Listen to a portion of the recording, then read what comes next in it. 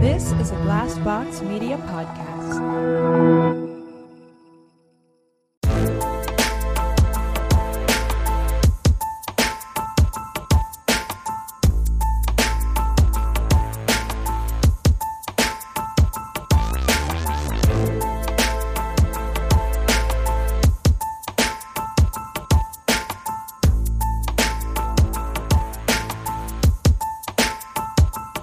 Hey everybody, welcome to My Worst Day. I'm Cassie.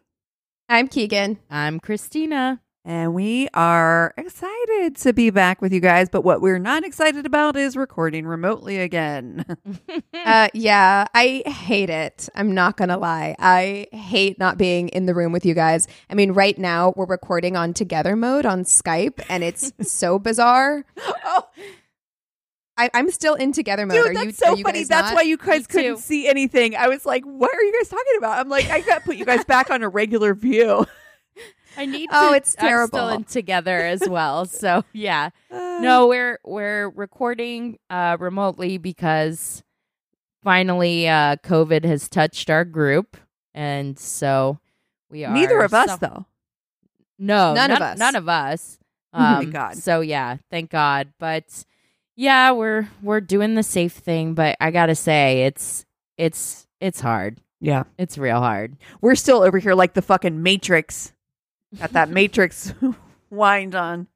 I know. Yeah, I did test immediately after. So we'd had a friend of ours who we were all with last weekend test positive and let us all know. So I tested immediately. It was negative. I'll probably test again next week and Right. just see. But I'm feeling fine and I got a negative test. So I still think somehow COVID has avoided me or is avoiding me. Maybe it doesn't like me. I'm I starting mean- to feel like it has a grudge against me. Yeah.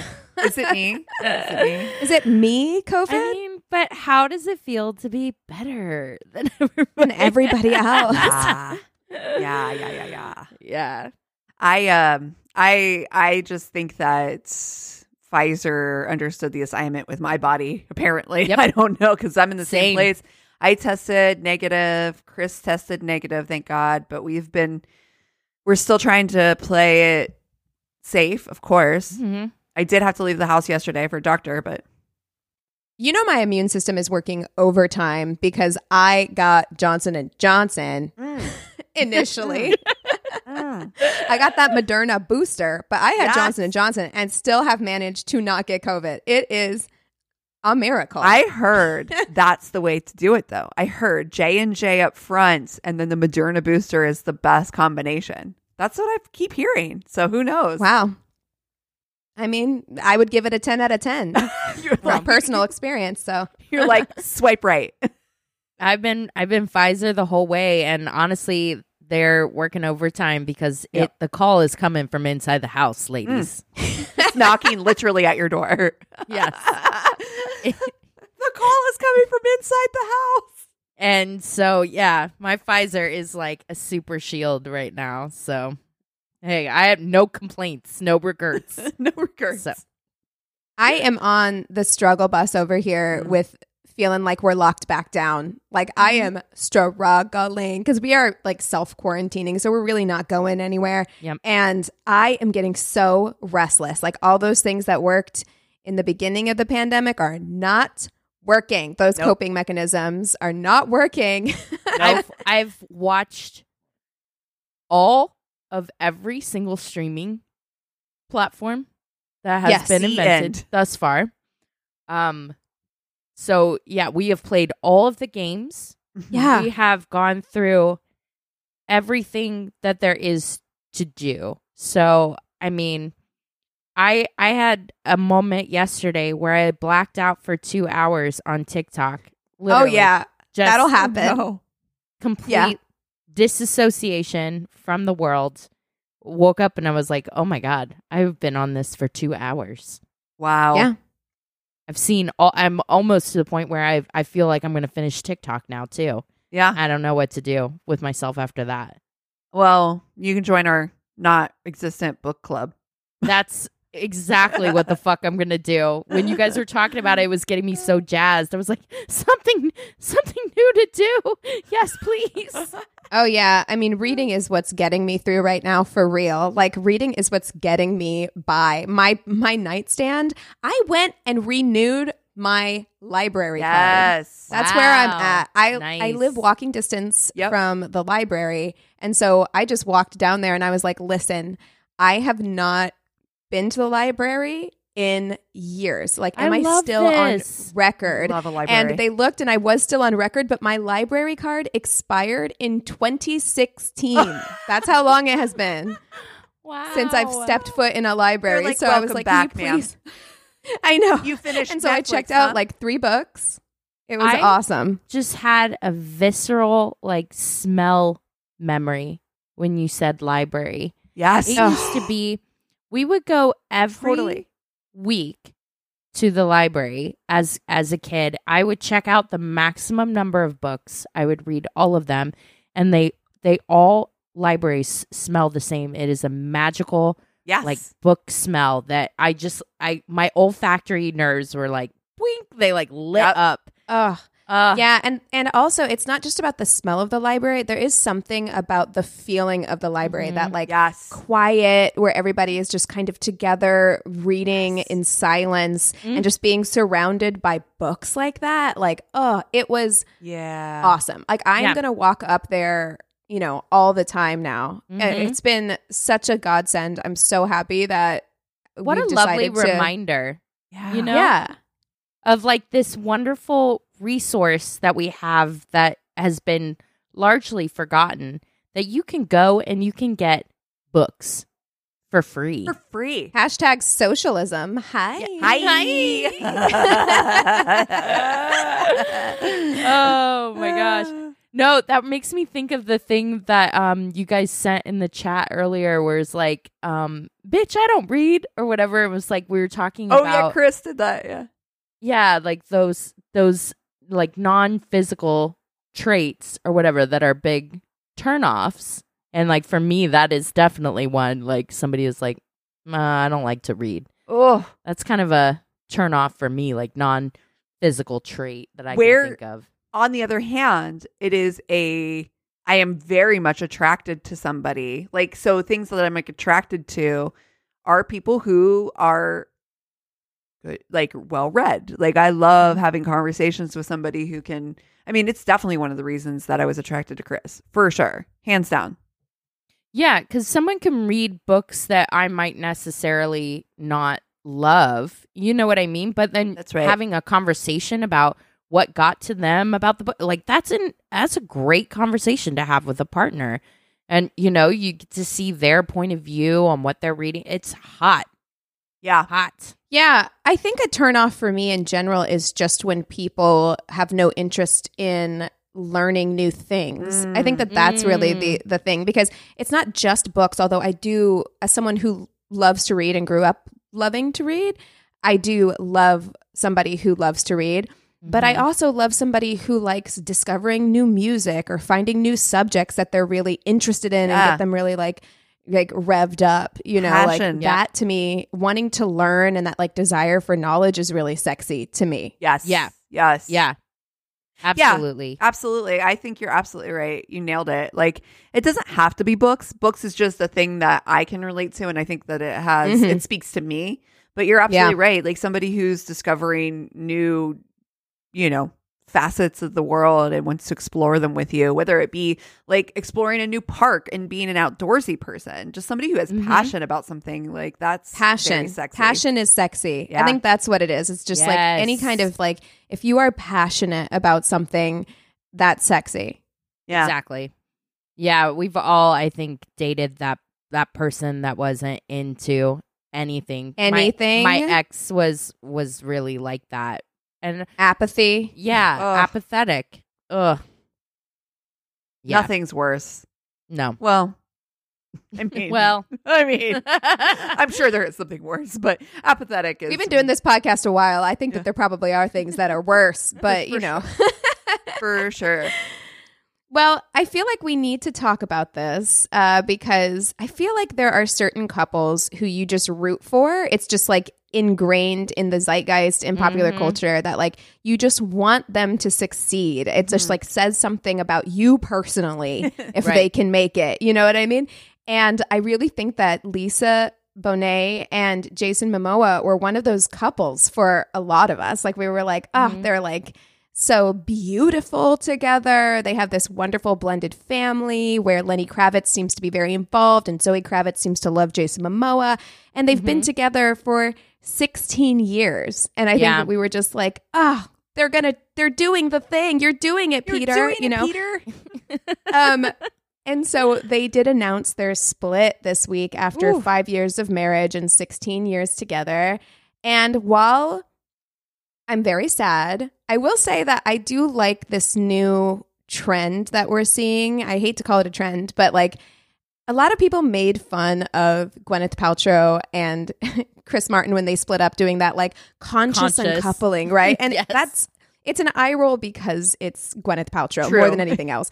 Yeah. But actually, I love this. Like, I love that, you know, people are being mature enough. They released a statement where they were just like, you know, we've just decided to move on to the next chapter in our lives. We still care about each other very much. This was a conscious decision that we made, you know, that we're in a different place now. And I'm like, I actually kind of I don't love that they've split up. And obviously, like Lisa Bonet has said that she's hurting from the split and everything. But I do love that like we're in this place where we don't glamorize this like big blow up kind of breakup anymore, you know? Yeah. And I actually forget on my blackout TikTok adventure, I did see there's like a blind item of Jason Momoa with somebody else. Oof. Oh, no. Oh, I hate that. I don't like that. Well, I think all the women across America, well, all the cis women across America, well, maybe everyone across America cis hetero women are just like, yeah. So you're saying there's a chance. That's right. No, ma'am. We are not saying you have a chance. Yeah, have you seen Lisa Bonet? I'm sorry. Oh my God. Never. She has more beauty in her pinky than I have in my entire fucking body. Like she is so like ethereal and beautiful and like otherworldly. Like Lisa Bonet is just on another planet. To end a relationship after that long is I mean, my heart goes out to both of them. Yeah, you know, tough. It's got to be tough. 16 years. That's a long time. Yeah, it's a long time. They have children together as well, you know, and then like, yeah, I can imagine that this is going to be difficult, but I think that they're the type, and I don't know anything about them, obviously, and like that sucks if there's something going on with Jason Momoa, but like they do seem like the type, and their statement that they released would indicate that they are the type who will be okay from this. And like if her relationship with Lenny Kravitz is any indication, I think it's going to be like fine. Yeah. At the end. What if they end up back together, her and Lenny Kravitz? Oh, you shut your mouth right now, Cassie. Don't get me excited like that. I'm just saying, like, would that be amazing? I will freak out if they get back together. I don't know why I care so much. I don't either. But I love it. I know. I'm like, get back together. It gave me a little thrill just now. I was like, oh. Ooh, what if they did? Oh my gosh. Well, on the other side of that, Megan Fox and Machine Gun Kelly are engaged. We couldn't not talk about this. I have to be honest. I read the thing. I saw the post, the blood we drank, and then we drank each other's blood. I thought it was a joke. It looks like a joke. It looks like a joke. I was writing shit like that in my diary in 7th grade. Okay, I'm sorry. I said it. This shit is some Tumblr ass shit. I was like, it's cringe. Horrifying. So embarrassing. Oh my God. Which is so why it made me think that she might have been joking, because it was literally like this really beautiful thing, and then it was like break, and then we drank each other's blood. No, I don't think she's joking. And that's what makes it cringe is that like it's so serious. Like the way that they are together, they take themselves so seriously that I'm just like, that's what's uncomfortable about this is like you guys are in your own little world, in your own little bubble, love bubble or whatever, to such a degree that you don't even see how embarrassing this is. Yeah. Everyone around you is so uncomfortable right now. It's that couple you were friends with in high school that would be like, you're all like out at a Denny's and they're like basically like making out in the booth, like sloppy as shit. So gross to everybody else to witness, but they're in it. They're in their bubble. And it is like, what? You painted a real picture there, Christina. Yeah, that feels like a real experience you had. I'm like, did you know somebody who who are you did talking that? about? Tell us right now. Who hurt you? Who hurt you? I've been to that Denny's, girl. I know. Somebody said online, do you think she'll change her name to Megan Gunn Kelly? Oh my god. I'm fucking dead, so, dude. Actually. I wonder what Brian Austin Green is thinking. Like if he's just looking at that, like what's going on over there? He's That probably is like, rough. no comment. Oh my goodness. That's gotta be, oh gosh. It's always hard when you see your ex in a new relationship, but one like this, that's just, oof, yikes. It's so extra, right? Mm-hmm. It really is. Because then you're just like, it would have me questioning a lot. Right. I'm so glad that you said something because, I'm like, why are you trying so hard? Yeah. To like put this in our faces like this. Like, what are you trying to sell me? What are you trying to convince me of? It's a lot. It's a lot. It reeks of first relationship out of high school. Yes, it right? really does. I'm an adult. Let me really prove it to you. Oh my God, I'm so in love. Let me prove it to you. Yeah, like, okay, we get it. You love him. Cool. Yeah, if that ring feels like a couple's Facebook page. Oh, it does. It's definitely a couple. I was just gonna say, it's an interesting thing that different people can be totally different when they're with other people. Like I was just thinking that with Billy Bob Thornton and Angelina Jolie, where I was like, that was also like that weird, intense, wild, bananas kind of relationship, right? Where and she's been with other people and he's been with other people, and it hasn't been like that that I've seen, or at least that the public can see from the outside. And I'm like, what is that? It's like two people get together and there's just something about their personalities. Who do you think you would be that way with? Like, you know what I'm saying? Like, you're like, we would be a bubble relationship. Like, if I ever, like, we would be, you know what I'm saying? That would be intense. I guess when we were talking about Harry Styles, that's what I want him to do for me in a relationship. Like, I want us to be so off the fucking wall together. Wow. That's what appeals to me about that relationship is I'm like, we could be fucking weird. Like, it's gonna get wild up in here, and I love it. See, and I'm such an introvert. Like, the idea of having something that public like that is like, but I'm like, you're right. There is that potential for folly ado in all of us. I think. So just like certainly identifying like who could that bring person, that out of you, who right? could bring that out. Oh, I had to think of that, man. I don't know. It'd probably be like some musician. Yeah, definitely for you. Definitely for sure for you. Somebody like, okay, I know exactly. I just finished watching Get Back, the Beatles documentary on Disney Plus, and 1968 Paul McCartney. That's who would do it for me. Have you seen him in that documentary? Yeah, he's hot. He is. But I love that peak is that your McCartney. Peak McCartney. That's your Machine Gun Kelly is 1968 Paul McCartney. Wow. It's hilarious to me. I actually don't see it being that at all. Like, I can just imagine you guys going back to your very nice estate and reading books together. No, you're I do reading not- leather-bound books in the You're library not drinking together, each other's Christina. blood, bitch. Ladies. No, That'd be ladies, happening. That'd be ladies. John Lennon.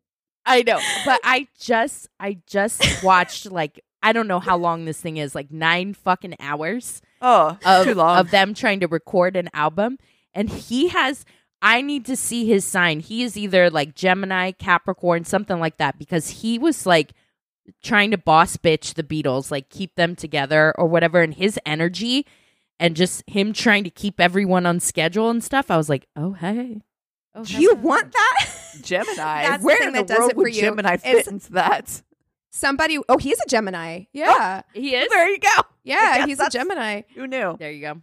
Wow. I feel like John Lennon's like a Cancer. Oh God. John Lennon is a Libra, Ringo Starr is a Cancer, and George Harrison is a Pisces. And I'm like, yeah, Aw. Totally. Bless your heart. he's got Pisces energy. Wait, who's a For Scorpio? sure. Huh? John Lennon's a Scorpio? no. John Lennon's a Libra, which Oh. I see. That's my I opposite. see that. I can't. I'm that kind of is weird to me. All right. Well, what do you know? So we're are we gonna fuck, marry, kill our Folly Ado partners? Oh, but we just did Harry Styles, so let me think of someone I else. know. I got to think of somebody who would be Yeah. my folly ado. You're picking a very 1968 person. Very specific. I'm going to time machine him like Encino Man, 1968. Paul McCartney is going to wake up in 2021, and we're going to thaw him out and literally like make everybody puke with our very vocal love poems and love songs to each other. It's going to be I know. gross. Gross. I know. Okay, if you're doing 1968 Paul McCartney, I'm going to do early 1970s David Bowie. Ooh. Because that's what I need. I need somebody kind of Alright. like wacky, like someone who's not afraid to wear rhinestones. Like that's Oh. what I need. That You person guys, is you're going gonna to go up into Studio 54, like Oh God. Oh, so much dancing. Just- so much oh. like so gold. much cocaine. So much cocaine. I'm torn. Mm-hmm. I think that my folly ado would be 1990s circa vampire Interview with a Vampire Brad Pitt. Oh. Oh. Yes, Hot. long hair. When Just he do that. dated And- Juliette Lewis. Like Yes. that oh version. yeah. Okay. Ooh, Okay. sexy. Okay. Oh. Okay, so we've got very specific. We've got like mid 90s Brad Pitt. We've got early 1970s David Bowie, and we've got 1968 specifically Paul McCartney. So this is Paul McCartney when he had like a little bit of a beard beard. and long hair. Yeah. Yes. Okay. Oh, Let it Okay, be. okay. Let it be John McCartney. Okay. yes. I remember him on the cover of that album, and that's Yes. like such a specific look. Yes. It is a vibe, and I'm here for it. I Okay. know what I'm gonna do. I think I know what Okay. I'm gonna do too. I think I know. Okay, so I am going to fuck Brad Pitt. Okay, specifically in Interview with a Vampire because here's the thing, and I know how we feel about Legends of the Fall. It's the same time period. It's the Right. same hair, right?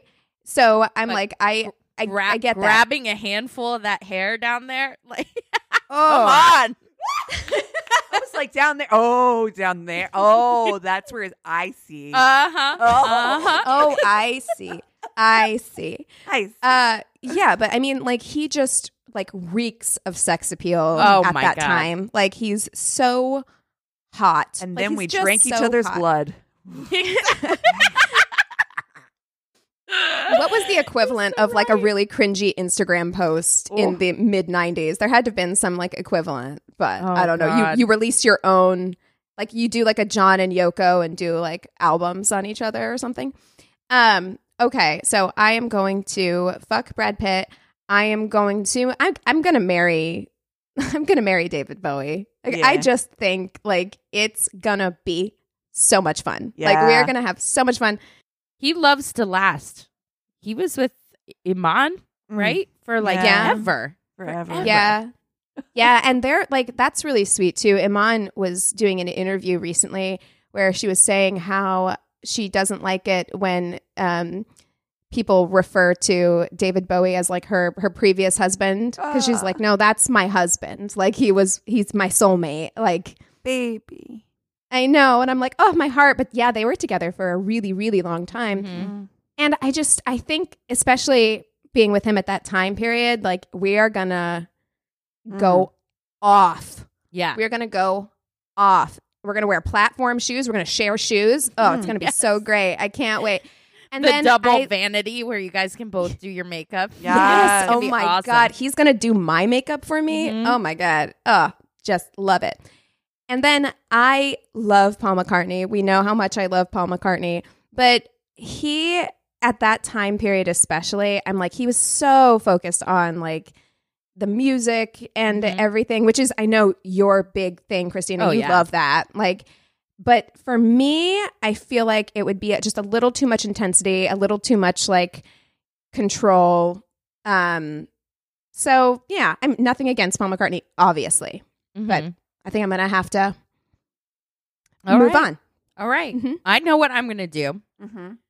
I am also going to fuck Brad Pitt because that is like, look at him. Me early 90s, like industrial music vibes in the background. Like, I love it. I love it. It's a warehouse club. You're going to fuck. Yes. And it's going to start raining blood. Oh my God. It's that scene from It's Blade. Yeah. And then listen, like 2 of those vibes together at the same time, like, is take over the world energy, and I'm gonna marry 1968 Paul McCartney. Yeah, that is just I love it for things that we can accomplish because we're both like on task. Oh my God. It's so hot to me. You're like, we got so much accomplished. You're like, the things we checked off of our to-do list. Oh, that makes me so hot. Did you do the dishes? Oh my God. Amazing. Well, I'm going to fuck David Bowie. I'm going to fuck David Bowie. 70s David Bowie. We're both for sure on cocaine. For sure. We're high. So it's going to be a long night. And only for him would I allow a long night. Because you know how much I hate long nights. Right. For you, I will. I'm going to marry Brad Pitt. It's not going to be a good thing. When I look at this, we are a folie à deux. Like, it's going to burn hot and fast. We're going to revert back to the movie California. He's going to chip the concrete, Bri. Like, this is we're a mess. Oh my gosh. When you break up, it's specifically in his contract that you guys cannot be like in a room together. Right. Mine as well. Well. Yes. My writer. It's like, no, ma'am. No, we have like an actual, like, what is that? Like order, protection order against each other. Yep. Yeah. We burned too hot. If you're ever on the red carpet at the same time, your poor handlers are having to like struggle to keep you apart. They're like, oh shit, he's up there. Hurry. So over here. Yeah, no, we burned hot. I'm not going to say it was fast. I'm going to say it was hot, but we burned hot. Okay. Yeah. Yeah. And shined brightly. Yes. Yeah. Dude, not 1968 Paul McCartney and you would be like oil and fucking water. We would fight. A fight. And not like a good kind of cute fight. Like the kind where it's like, oh, you're on my fucking nerves, bruh. Let it go. Don't tell me what to do. Vibe is strong in you. You'd be like, absolutely not. Yeah, I mean, here's the thing, and I know that this probably isn't a good example because I don't know if dishwashers existed in 1968, but I do feel like he would be the type to like he would go in and change the way you loaded the dishwasher. Then do you know what I mean? Because like you didn't do it right. Then do it your fucking self. Do it. He your did fucking the self. same way he did Ringo's drums. He would do you like he did everybody else. No, you're right. We would fight, and it wouldn't be the kind of cute fight where we drank each other's blood in the end. It'd be the kind where we'd be bleeding, but it wouldn't. He'd be cute. bleeding. He'd be bleeding. Let's be real. Because my energy is like, I wish a motherfucker would come over here. Try it. Yeah, Mm-hmm. do it. I wish you fucking would. But he's hot though. Yeah. Honestly. He is hot. He is hot. I mean, look, I wouldn't have said no. Like, come on. Duh. That rooftop concert. Oh my god, he was so hot. It was. Back. Oh my god, sweaty. Well, you guys want to take 5, and then we'll come back with stories. Sounds good. Yes. And we're back. Okay, so I have the story, the first story this week, since I have the tainted love. Go for Okay. it. I was in a dry spell after breaking up with my boyfriend of 4 years. Every date I went on was sucky in its own way, and I was losing faith in guys pretty fast. My stepmom asked if she could set me up on a date with her cousin's roommate. She described him a little bit better than I'd give him credit for. She said he was nice, attractive, had graduated, had a job, and an active social life. Oh, and he was 6'4", which admittedly was a bit of a lure for me. I showed up at the coffee spot we'd agreed on, and very clearly the picture he'd sent me was very, very, very old, as in maybe taken when he was 18, 19, and at the time of our date, he was around 26 or 27. Okay. Whatever. That's a big change between those years. Absolutely. Like, your facial bones aren't even like done moving at like 18. Stop. No. Whatever. I decided he was nice enough looking. The date started out fairly normally. He ordered a complicated coffee drink. I got water. Then he ordered honey toast. If you've never had that, I highly recommend for Yum. himself. I'd said maybe 4 words, "Hi, how are you?" before he started in. "You're really pretty," he said flatly. There was something in his face that told me he was annoyed. Like, really pretty. Prettier than the pictures Lisa sent me. Oh. I shrugged. Sorry. Thanks. Seriously, you're way prettier in person, he cut me off. He looked around the cafe nervously, his leg bouncing beneath the table. Lisa didn't say you'd be so my pretty. God. He plucked nervously at his shirt. His words were nice, but there was something aggressive about the way he said it. Okay. I didn't thank him again since it didn't sound like a compliment anymore. Lisa mentioned you're a chef. Yeah, well, I will be. I'm still a grunt in the kitchen. Is that what you went to school for?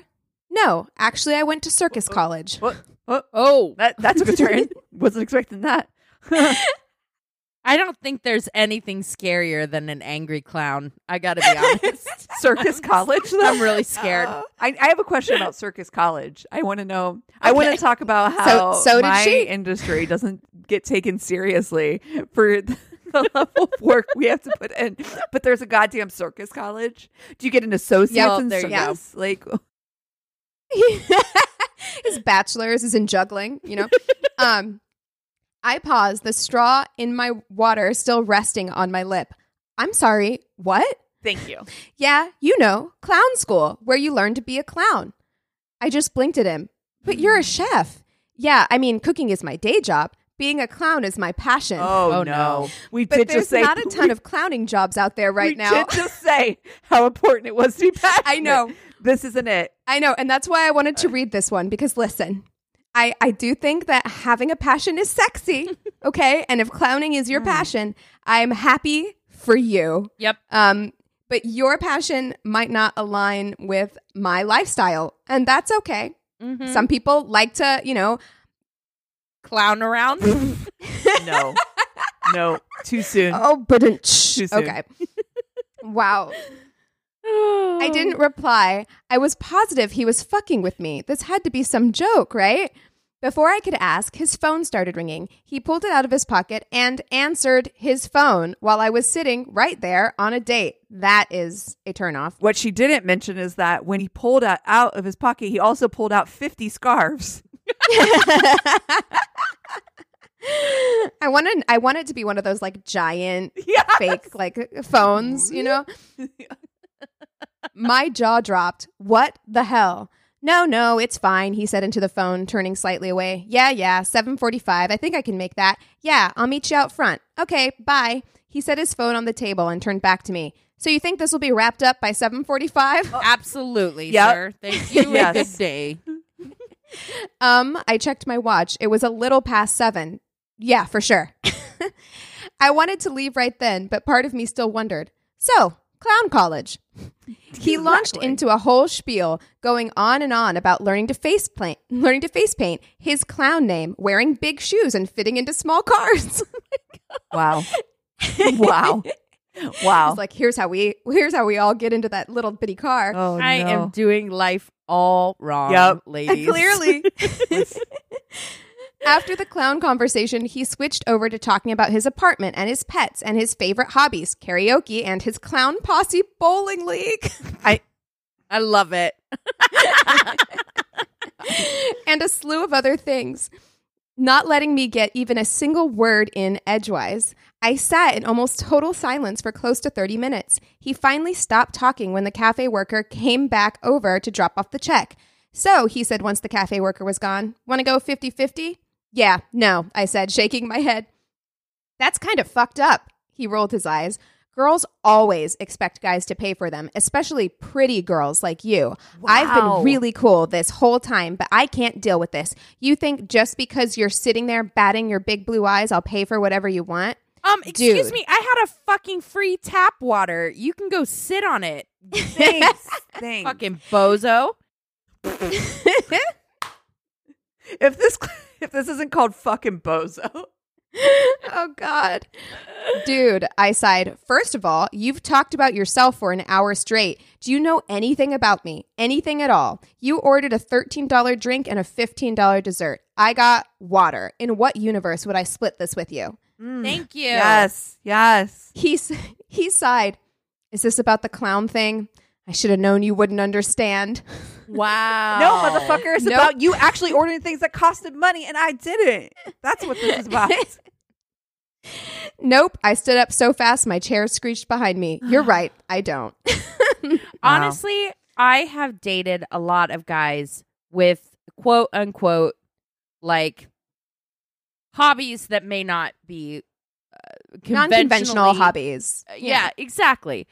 When you love somebody and someone is nice and treats you well, if Eric was like, babe, I really want to go to clown college, I support 100%. 100, because he is a good man. He is good to me and everything. I Sorry. would take... I'm gonna need to see everything. I want everything videotaped.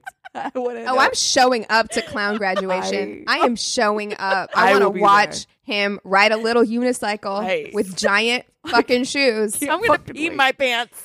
I Yes. need to be there. Honestly, when a man is good to you, you will have his back through fucking clown college. But when he's going to be shitty like that, I mean, yeah, it's a different story. I'm sorry. Yes, agree. Wow. Wow. No shade on clowns. Wow.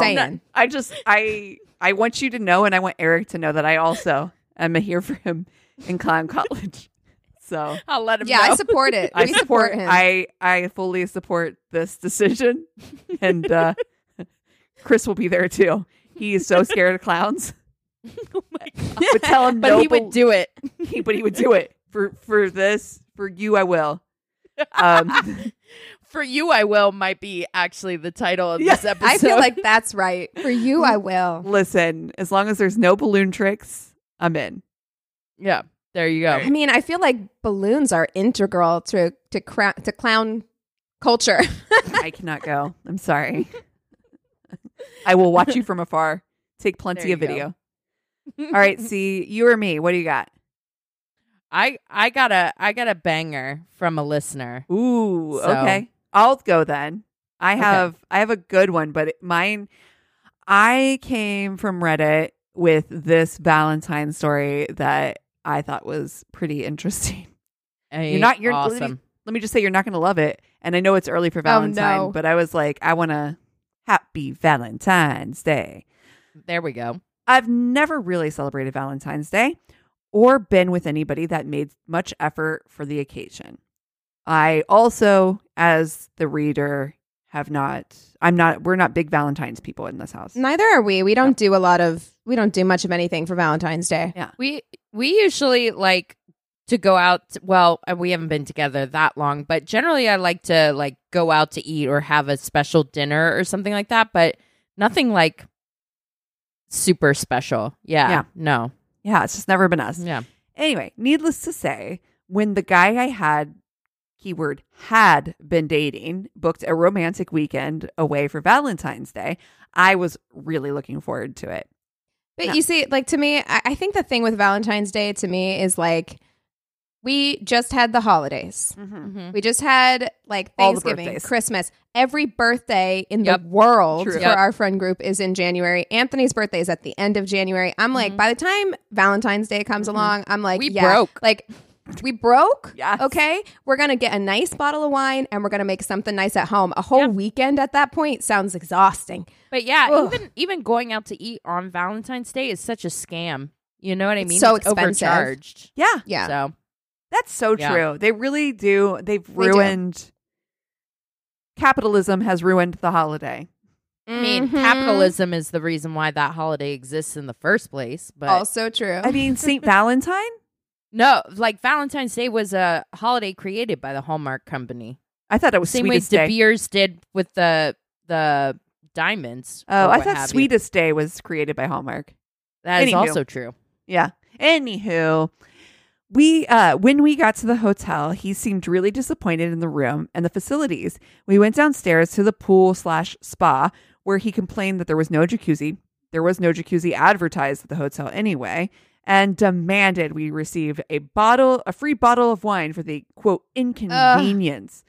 I was People like this are not my vibe at all. was so embarrassed, but determined not to let it ruin the night.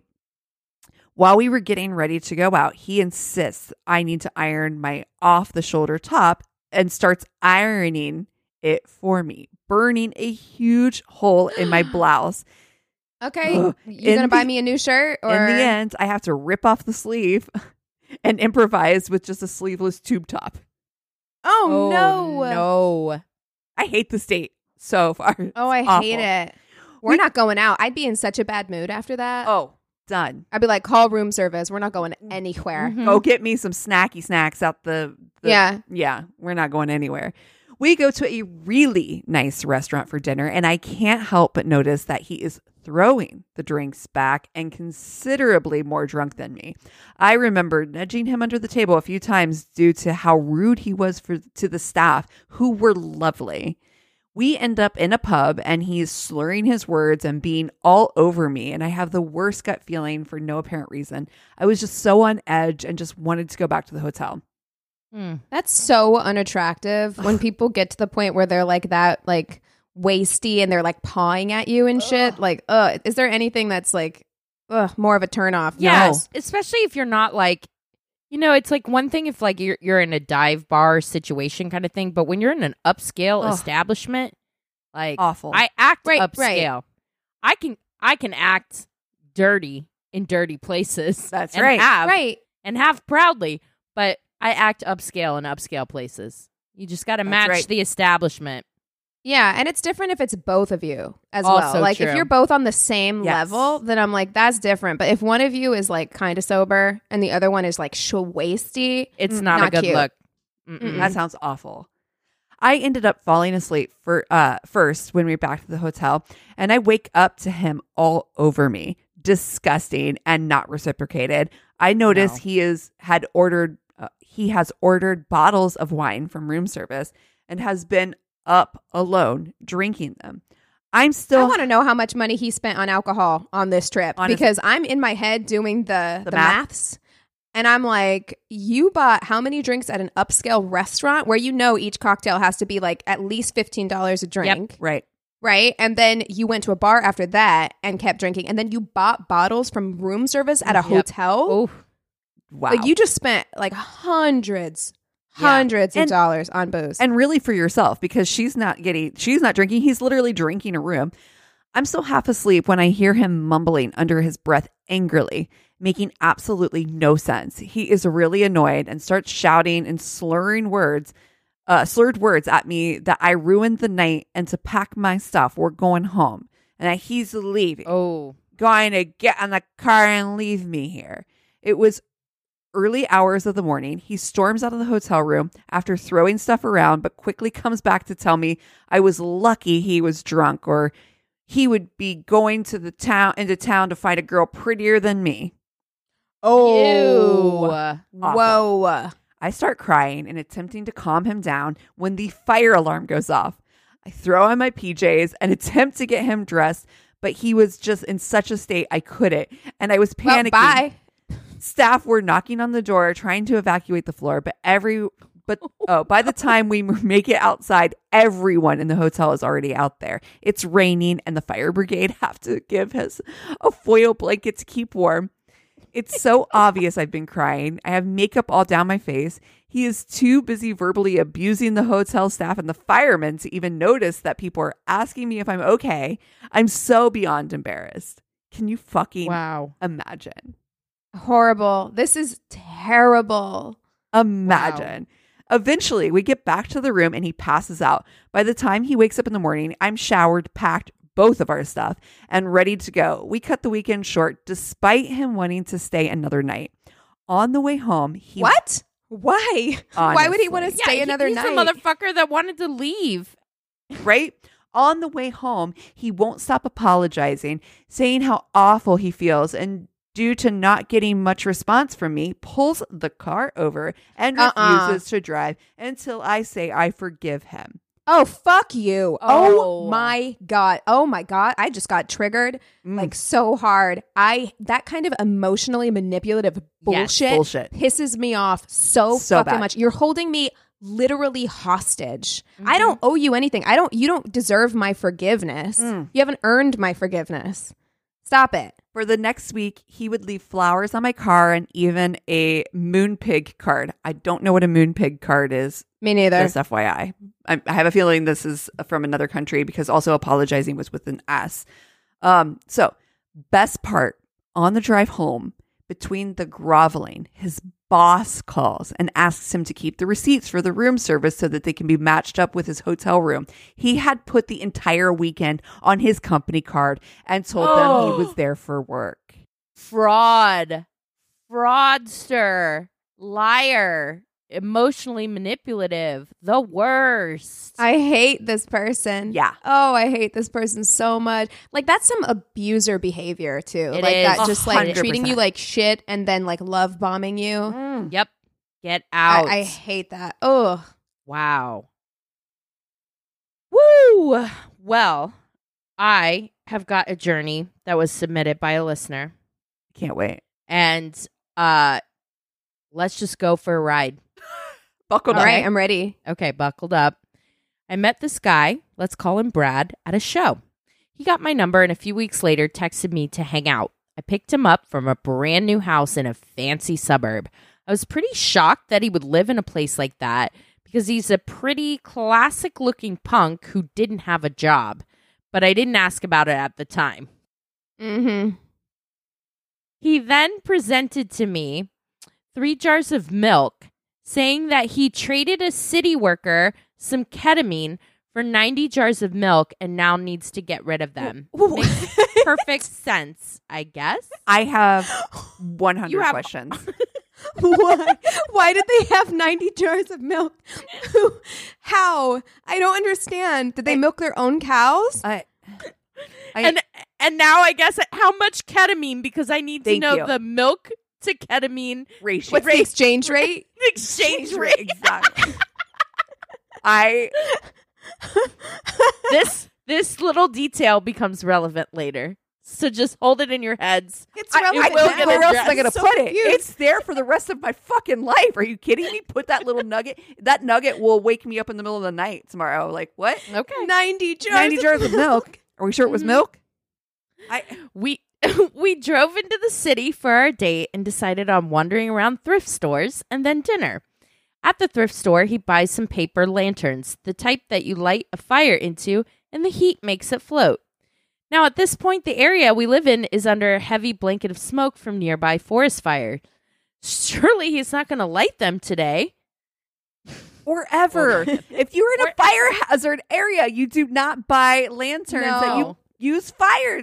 Like, no, we can't do that. No. Like, we live in a place where there's a fire season. Like, you cannot be just like sending fire off into the air to land God knows where. That's not how it works out here. Yeah. What the fuck? At dinner, he becomes very distracted by his phone.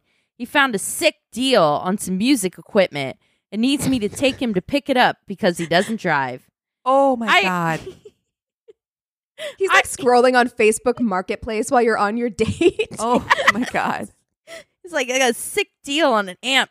Oh no. He's also going to the bathroom a lot this whole time, and I finally figured out he's definitely doing drugs in there. Yeah. Absolutely. Yeah. Yep. Or he's drinking jars of milk.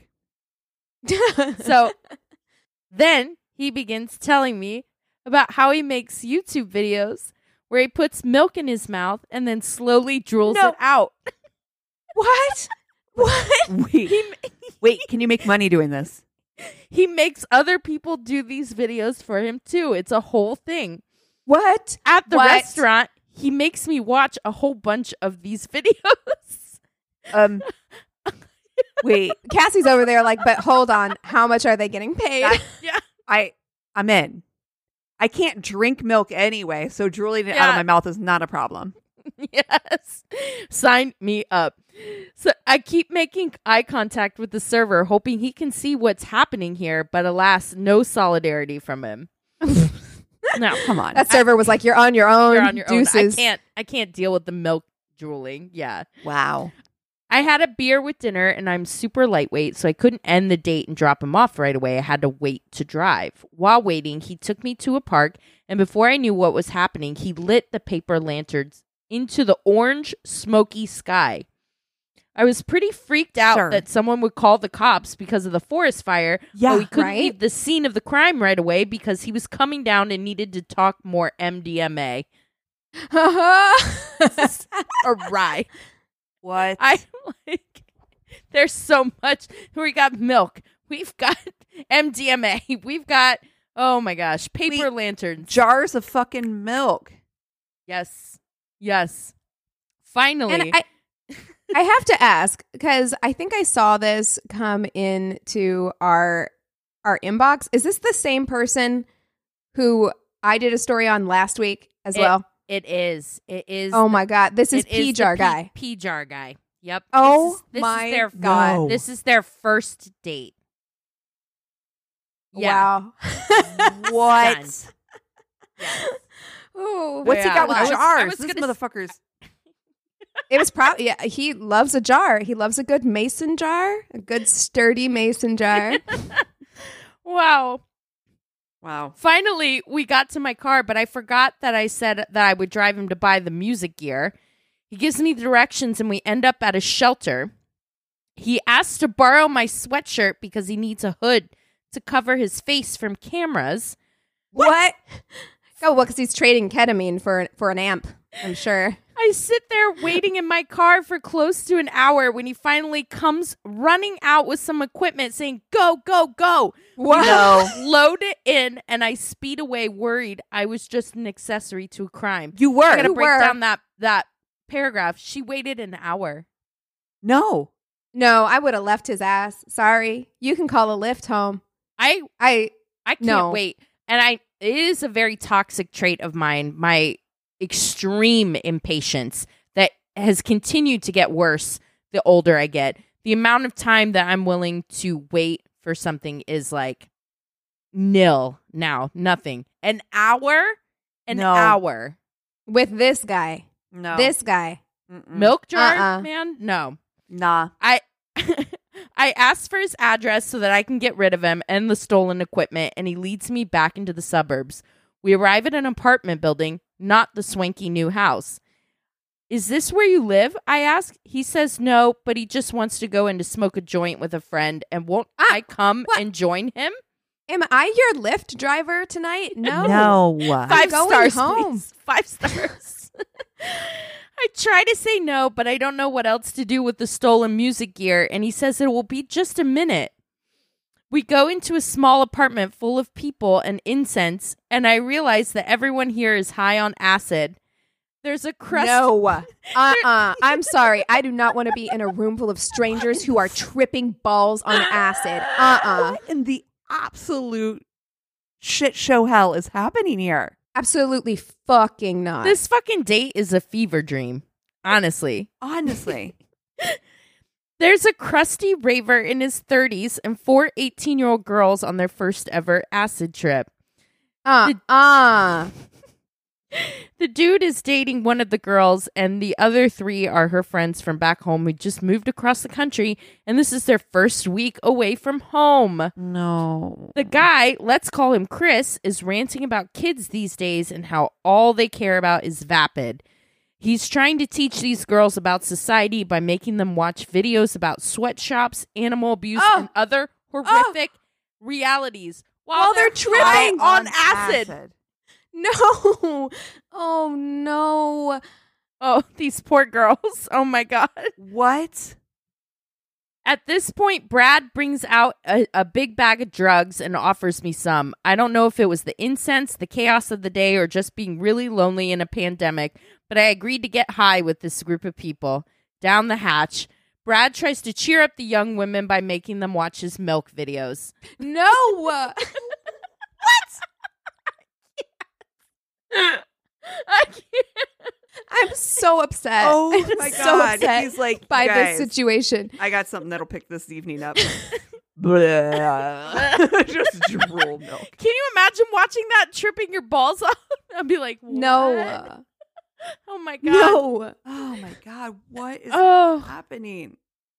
The 4 girls don't want to be in a tiny apartment with these guys watching sad documentaries and weird milk art. They want to run around in a park and touch grass. Chris keeps saying no because apparently the swanky suburbs aren't a safe place for women to walk around at night in groups. You think this apartment is a safe place? Doesn't feel like it. Honey, no. It sure doesn't feel like it. I feel like you're It does safer not. out in the streets. Yeah, absolutely. Now, if there's one thing I can't abide by is crusty old ravers telling teenagers what to do. So I start orchestrating an escape. That's right, girl. Solidarity. It wasn't much of a sneaky escape because now I was also high by this time. We go outside and the guys follow. I thought that I could be a great trip mom for the girls as an older, wiser, more experienced acid taker. But it turns out I was actually quite high. I went to pee behind a tree and apparently just sat for 10 minutes with my pants around my ankles, oblivious to the fact that I was no longer peeing. Amazing. I'm fucking dead. Just like 1 hour later. We walked for quite a while, but the air quality was really bad from the fires and our lungs started to hurt. Brad said that his house was nearby and we could go there to get out of the smoke. We walk there and all 7 of us file inside. Something seems wrong, though. The house is very nice and clean, and people are definitely home sleeping. Oh, my God. Oh, no. Oh, no. And you have stolen shit in your car. Ma'am. What? At this moment, a woman wakes up and storms downstairs yelling, "What the fuck are you doing in my house?" So, it turns out Brad is homeless, and this is the house of a woman that he is sleeping with. Oh. Stop it. Stop it. No. That's worse than parents. I thought it was No. going to be parents. No. No. It's even worse. It's so much worse. No. We go outside but can see through the window as Brad gets yelled at for a while. Eventually, we find a cab and all go back to the first apartment.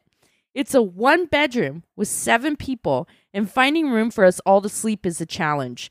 Brad and I curl up in a corner, and I witness him opening a 7-Eleven sandwich, tearing open a cigarette, and sprinkling it onto his sandwich. What? Whoa. Whoa. Okay, Whoa. time out. Why? Time out. There's What in the hell are you telling us? This is some fake news. Who you made this up? This what is He's happening? ashing on his sandwich? Is that what you just said to me? Yes, he put tobacco. He put a cigarette onto a 7-Eleven sandwich. What? Why? I'm about to Why? hang up this call.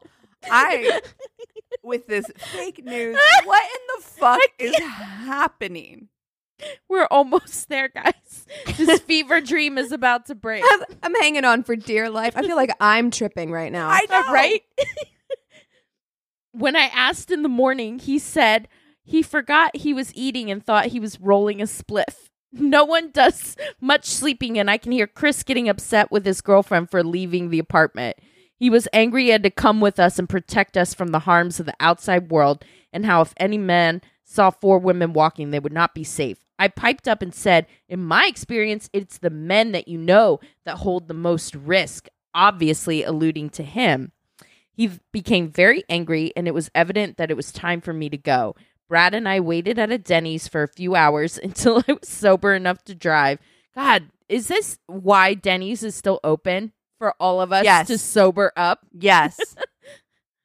Yes. I think about that girl often and hope she's all right. I moved to a new town with no friends at the beginning of the pandemic. Loneliness was a big factor in why I stayed on that date for so long. Sure makes a good story, though. Wow. Woo. I mean, that's a lot. I'm emotionally troubled from that entire ordeal.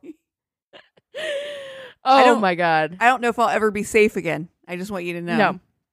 And then she saw him again and he peed in her water jar. Yep.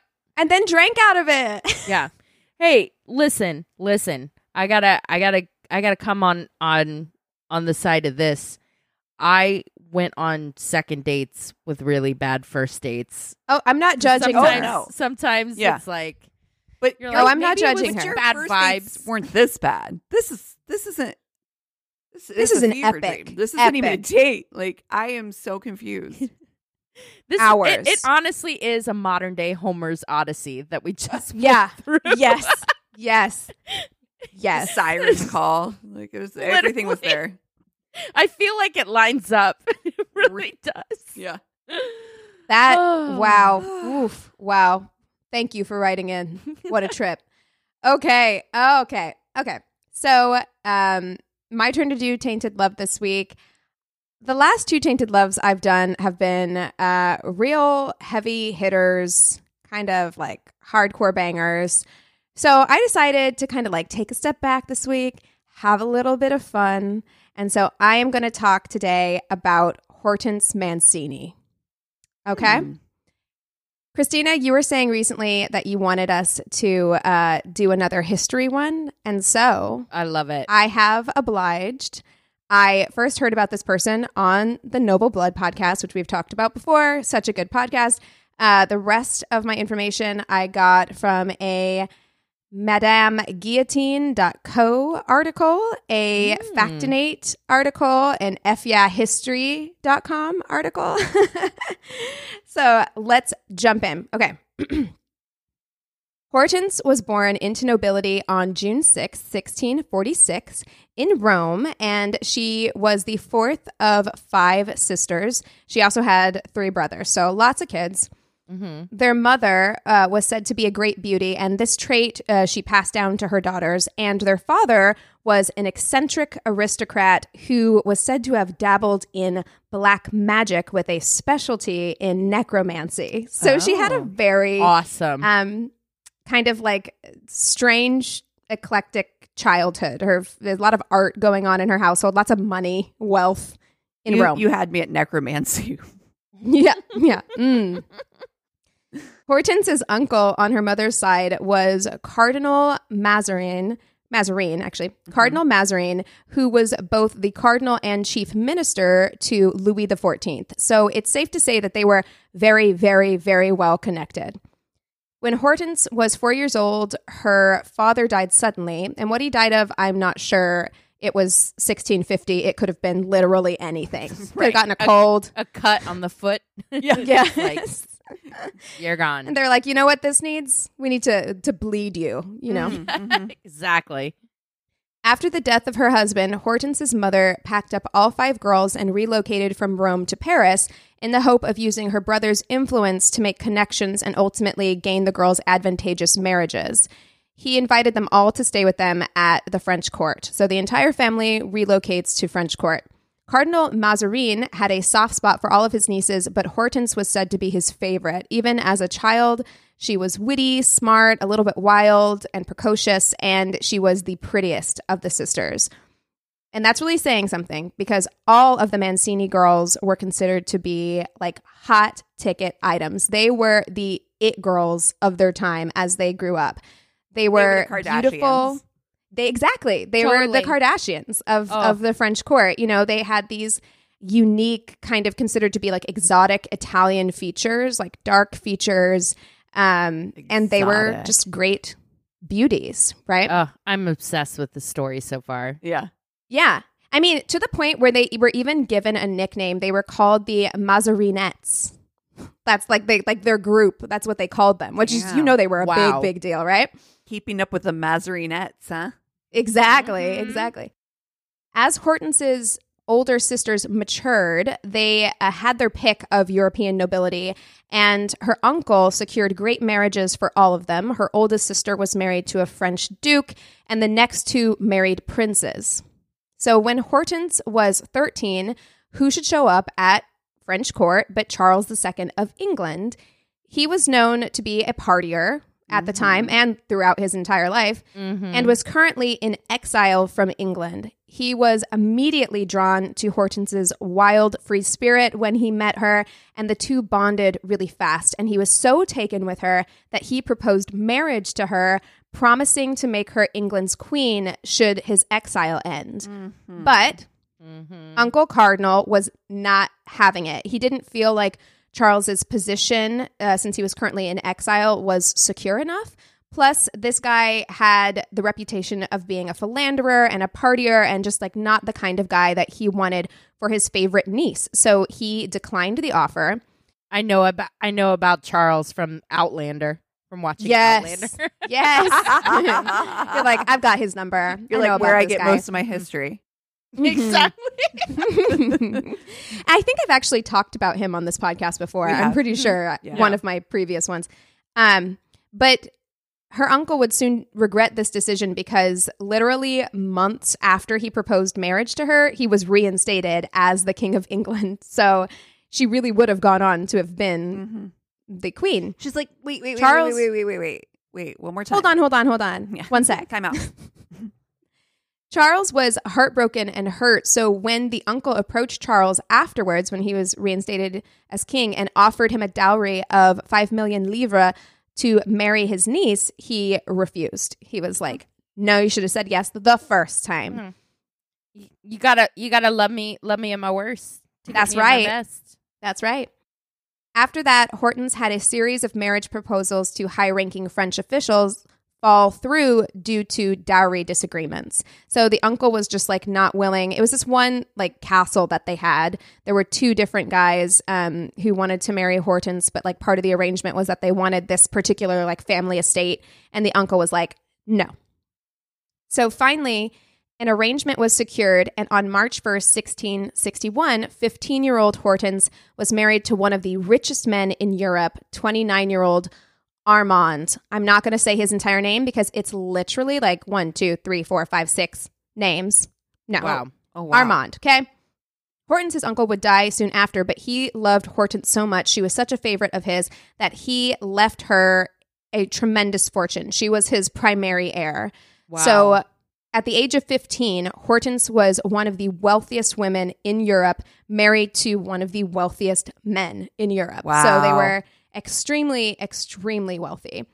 But you know what they say, money doesn't buy happiness or love, especially when the person you're married to is an absolute maniac. So, Armand, Hortense's new husband, was a terror.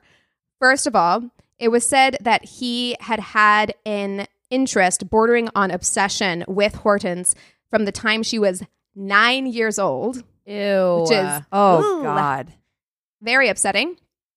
But he was also a religious fanatic who was wildly erratic and possessive and jealous. So he believed, for instance, that milking cows was too erotic for women, and believed that the sight of milkmaids milking cows would be lustful and sinful to passing men.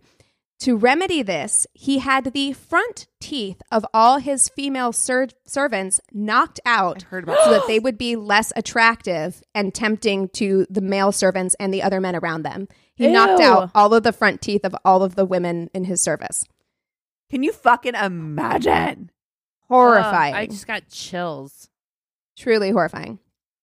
And Cassie, this will make you cringe. Can't wait. When Hortense's, I mean, more than you're already cringing, but specifically for you, when Hortense's uncle died, she inherited his priceless art collection, some of the most beautiful art in the world at the time. Armand found the paintings and sculptures obscene. So one day, Hortense had to watch as Armand chipped off and painted over the genitals on all of the pieces. These like priceless like paintings and sculptures. Wow. Mm-hmm. Because Armand had been so obsessed with Hortense, he was acutely aware of her reputation. She was bright, witty, charming, and sought after, and this made him insanely jealous. He forbade her from seeing any men and started bursting into the room in the middle of the night to check for hidden lovers. He had her followed anytime she was out and would force her to spend days on her knees praying for her sins. Like up to a quarter of the day every day. Ooh, this is some like Carrie shit. Oh, shit. It's terrifying. And it becomes even more like, it feels very Misery-esque because he ended up forcing her to leave Paris and live in the remote countryside, French countryside with him in order just to pull her away, like isolate her as much as possible. Wow. In her memoirs, Hortense calls herself, quote, the richest heiress and most unhappiest woman in Christendom. Forbidden to see any men except her husband, Hortense began spending time with a female friend her own age, Sidonie de Courcelles? We're going to go with that. And they soon began an affair. Huh? Did she have teeth? I think she did have teeth. Yes, because she was like a noble woman who was about the same age as Hortense. So that worked. Okay. No. But they began spending time together, and she's like, okay, you won't let me see men, so I'm going to start having an affair with this lady. Wonderful. Perfect. You love to see it. When Armand discovered the affair, this was a stupid move. When he discovered the affair, he had both girls packed off to a convent together. Well, that'll take care of it. That'll do. Yeah, and I can imagine, honestly, for Hortense, this was probably a welcome escape for her. Yeah. Like, her life was pretty miserable, so she was probably like, great, a vacation. She's like, oh, fantastic. No, please don't send me with my lover to a place that we can be together quietly. That sounds awful. Right? Yeah. So obviously the two continued their affair while in the convent and spent their days playing pranks on the nuns, pouring ink in the holy water, and attempting to climb the chimney. That's awesome. Wait, I love it. Like some of the articles I read said that they were like trying to escape by climbing up the chimney, but I don't know if that's true or how that would even work necessarily. That seems like an odd escape plan. Mm-hmm. Yeah. Eventually the nuns had enough. The nuns were like, listen, we can't deal with these chicks. We cannot handle it. So they sent Hortense and Sidonie back to Armand, and soon after that, their affair fizzled out. Despite the fact that their marriage was clearly a nightmare, the pair somehow managed to have 4 children together. Still, the children were not enough to keep Hortense in an unhappy situation, and after 7 years of marriage, she began planning her escape. So her first few attempts were unsuccessful, with one resulting in Armand imprisoning Hortense in the family home, but eventually, with the help of her brother, Hortense would come up with a plan that would ultimately be successful. So her brothers procured the horses for her and arranged the secret travel. Dressed as a man, Hortense left her husband and her children behind by carriage. And it really goes to show you what an asshole Armand must have been, that a man, even a brother, especially a brother sometimes in these like very like high nobility families. Yep. At that time would actually help her do this. Yeah. Right. Yeah. Like he must have been fucking terrible. Because usually like family members are just like, look, man, that's your lot in life as a woman. You have to deal with it. He's your husband, you know? Hortense rode through the night to Rome, where she would stay with her closest sister, Marie, who is now the Princess Colonia. Her escape became an immediate sensation all across the continent, the gossip of the year. One courtier commented that, quote, no cuckold has ever been so deserving of the title as the Duke Mazarin Armand, and every day of his life gives me more admiration for his wife, who prefers to take to the road rather than suffer his presence any longer. Yeah. Again, Wow. like these are men who are like, nah, good for her. Good for her. Like, I love it. Love it. yes. Hortense did attempt to get a divorce, and I'd like to think that she wanted to be reunited with her children because it sucks that she had to leave her kids behind. But we don't actually know. Her later writings didn't really indicate that she was all that maternal, so maybe not. Either way, she couldn't get a divorce. She lost her resources to her husband, who continued to relentlessly demand that she return home. No. Meanwhile, at Marie's house, her husband sucked too, so her sister Marie. Marie feared that he had been trying to poison her, so the two women, Marie and Hortense, decided to flee to France, where Marie's former lover and first love, King Louis XIV, took mercy on both women and put them under his protection. Yes. Thank you.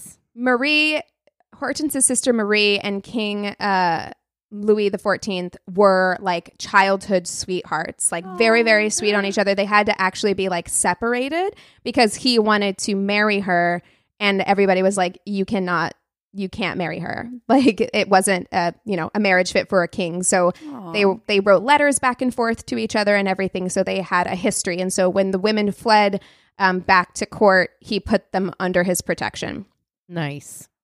Louis gave Hortense an annual pension of 24,000 livres, which was a hefty sum, and this allowed her the unusual freedom to become an independent woman. Nice. It also helped that none of that money had to go to rent because another of Hortense's former flames, the Duke of Savoy, who had also once proposed marriage to her, also offered his protection and home on his property. So she lived in a house.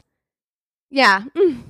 She lived on a house on his property and also got like all this money from the king. So she was just kicking it. She was living the best life. Wow. Yep. While there, Hortense began work on her memoirs. She decided that since the story of her escape had become such salacious gossip around town, that she should step in and shape the narrative, which was a genius move. I mean, they really were like the Kardashians of their time. They're like, we're going to grab hold of this story. Yep. And we're going to control it. Mm-hmm. And we're also going to profit from it. Mm-hmm. Yeah. So Love it. yeah. The book became so wildly popular that it spawned imitations. Grifters began writing their own works and putting the names of the Mazarinette sisters on the cover, especially Marie, because she had also left her husband after Hortense did. So people were writing these fake memoirs, kind of trying to profit off of this like new trend that Hortense had started.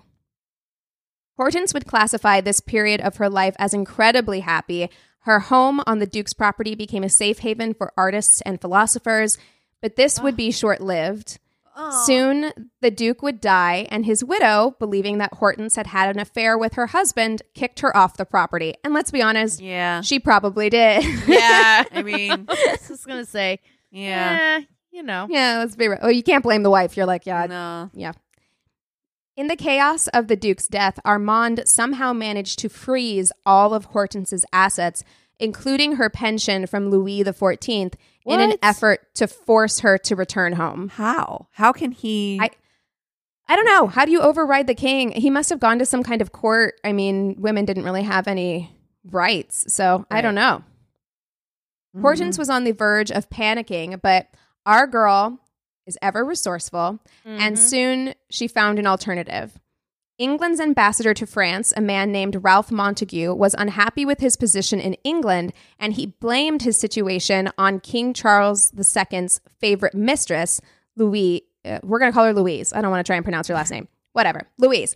So this I'm guessing what happened here, because it's not really ever explained, is that Louise kind of controlled Charles II's like inner circle, and she didn't really like Ralph Montague. So it prevented him from moving upward, right? From upward mobility within the court because Louise didn't like him.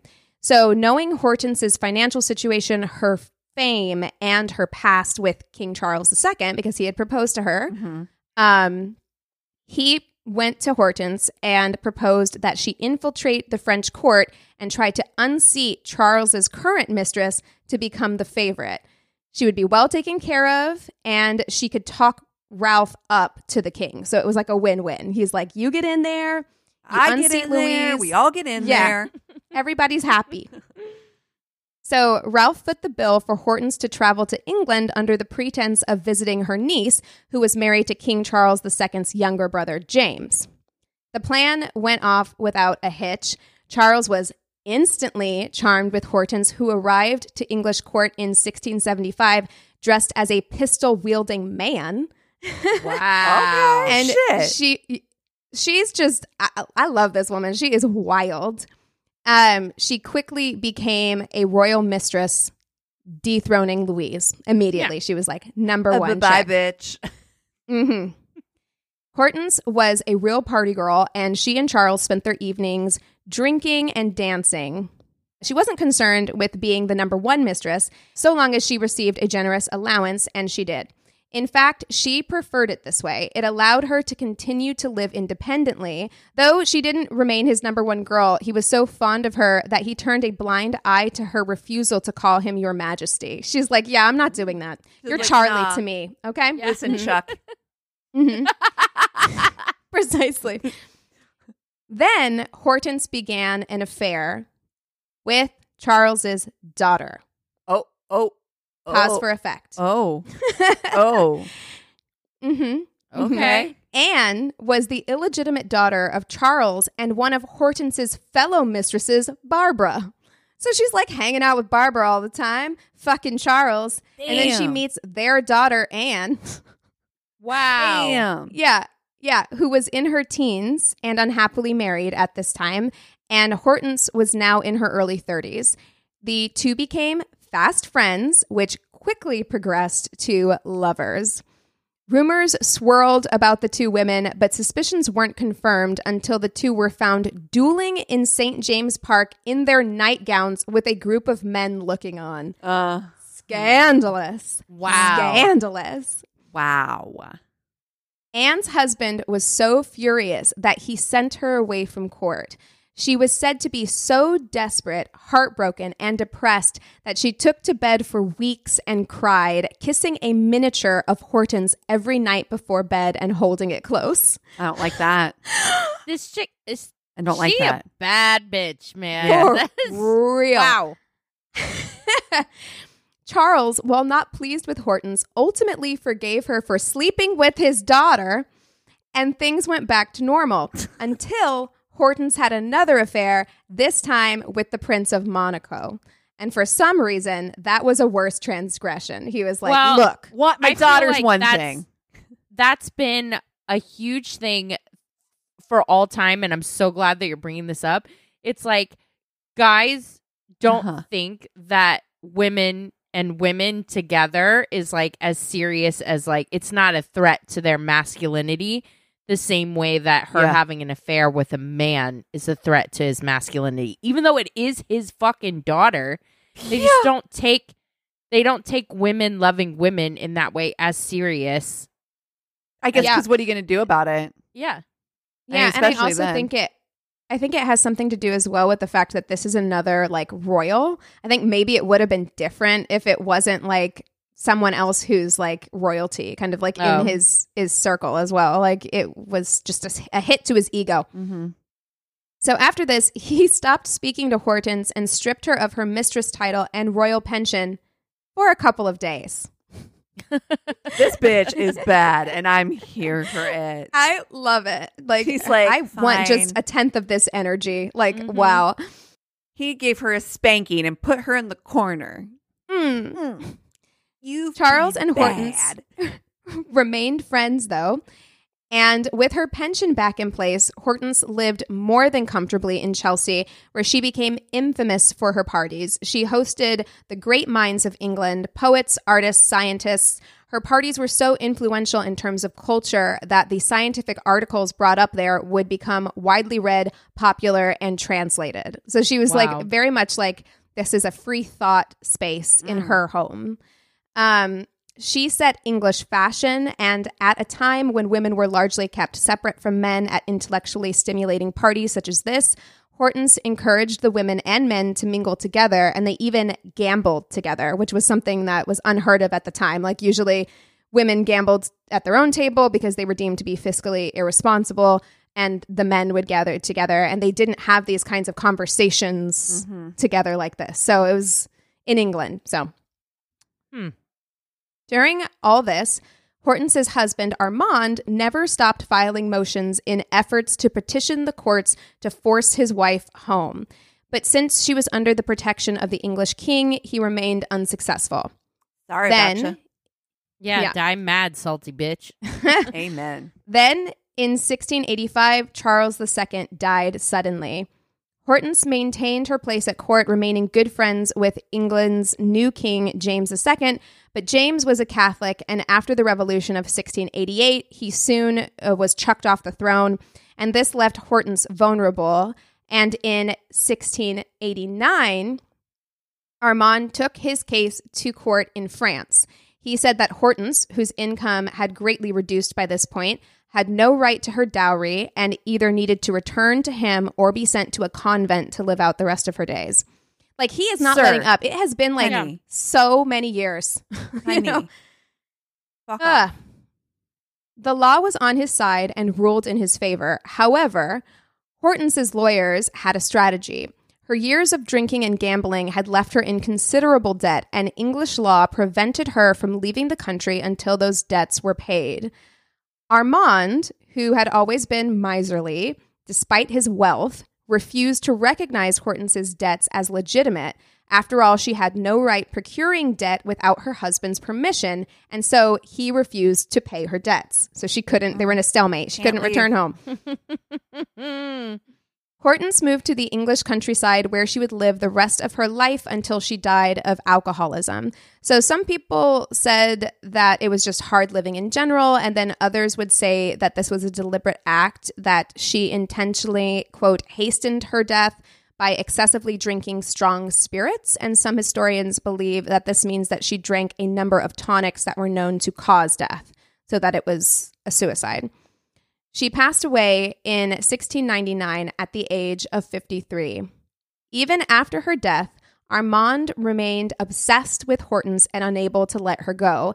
He traveled to England, where he bought Hortense's body from her creditors. Once carted back to France, he took her corpse with her everywhere he went for a year. My dude. The obsession is strong. When he visited country estates that Hortense was said to have hated the most, he lingered there longest with her body. Like, what's wrong with you? Honey, she's not there anymore. Yeah. She's just not that into you.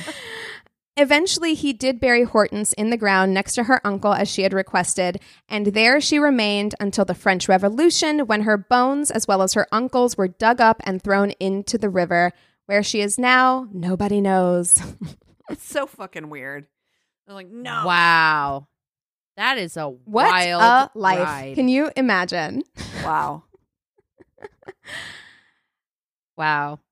Fast and bright. Dude, everything about that, I'm like, I need to see the dramatic reenactment of everything you just said. I want the costumes. I want... Who were we casting as Hortense? I think it's like an Angelina Jolie. And I am not somebody who casts her lightly, because she's not like to me like, oh, the most beautiful. Like, she's not everyone's cup of tea. But I think that this is her character. Like, it's a vibe. Pull off. Yeah.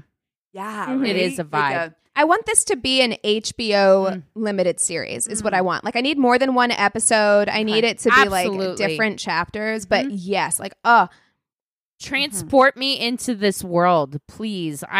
Literally everything that you were saying, the setting, the relationships, all of it. I want a HBO limited series. I love that she was sent off to a convent with her lesbian lover. She's got relationships with kings. Like, it's just beautiful.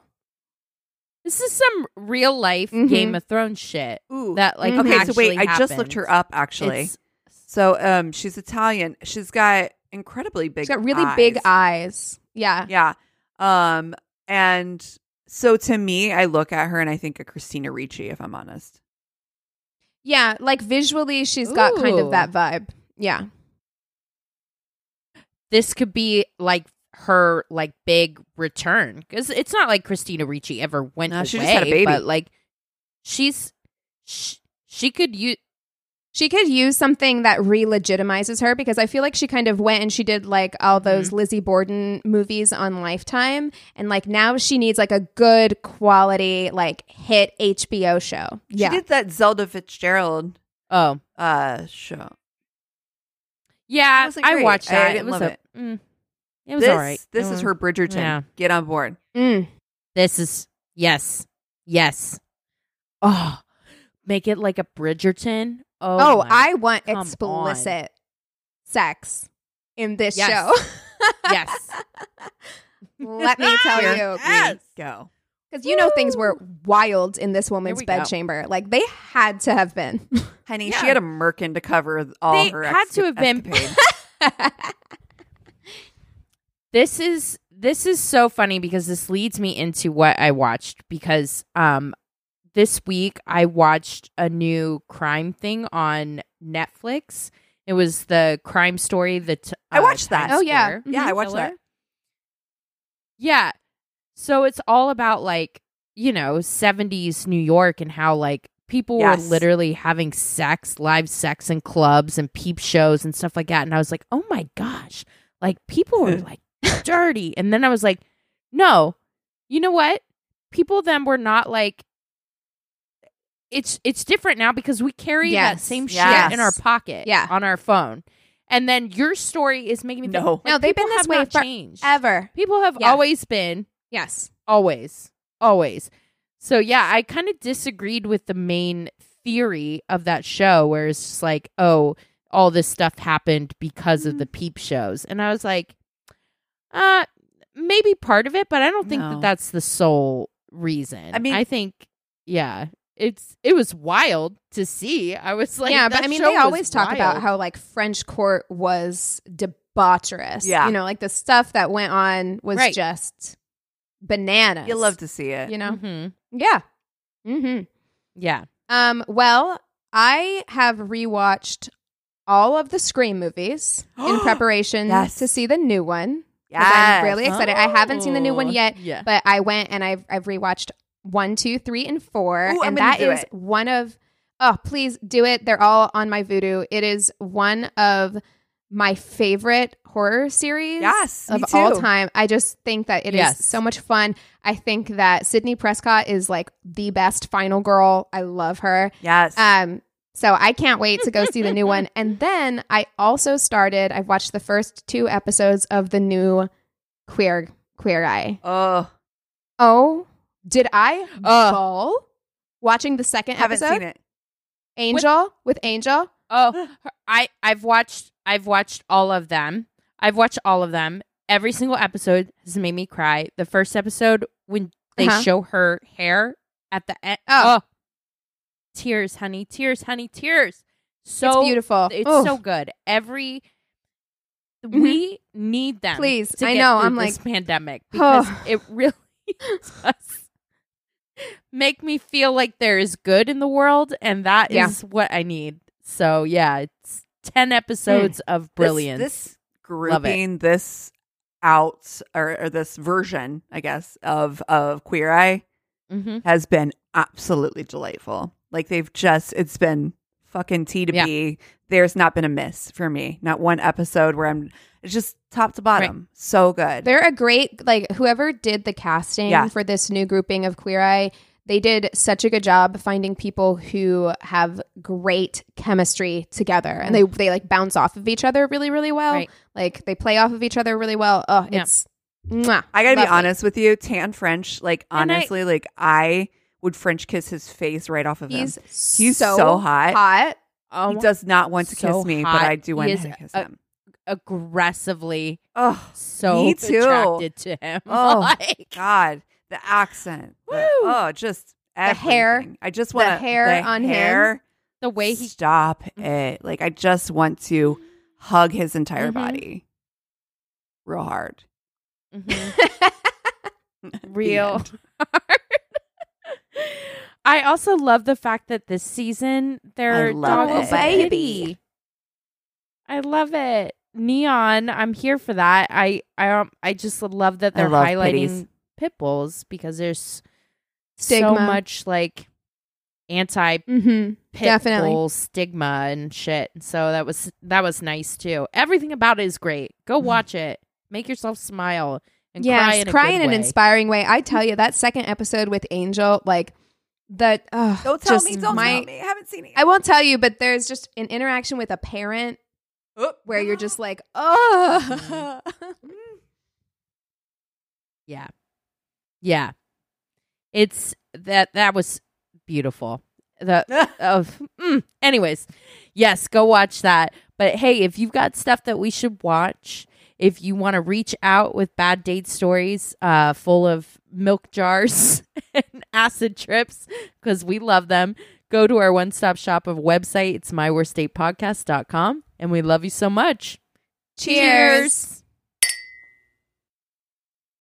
This is a Glass Box Media podcast.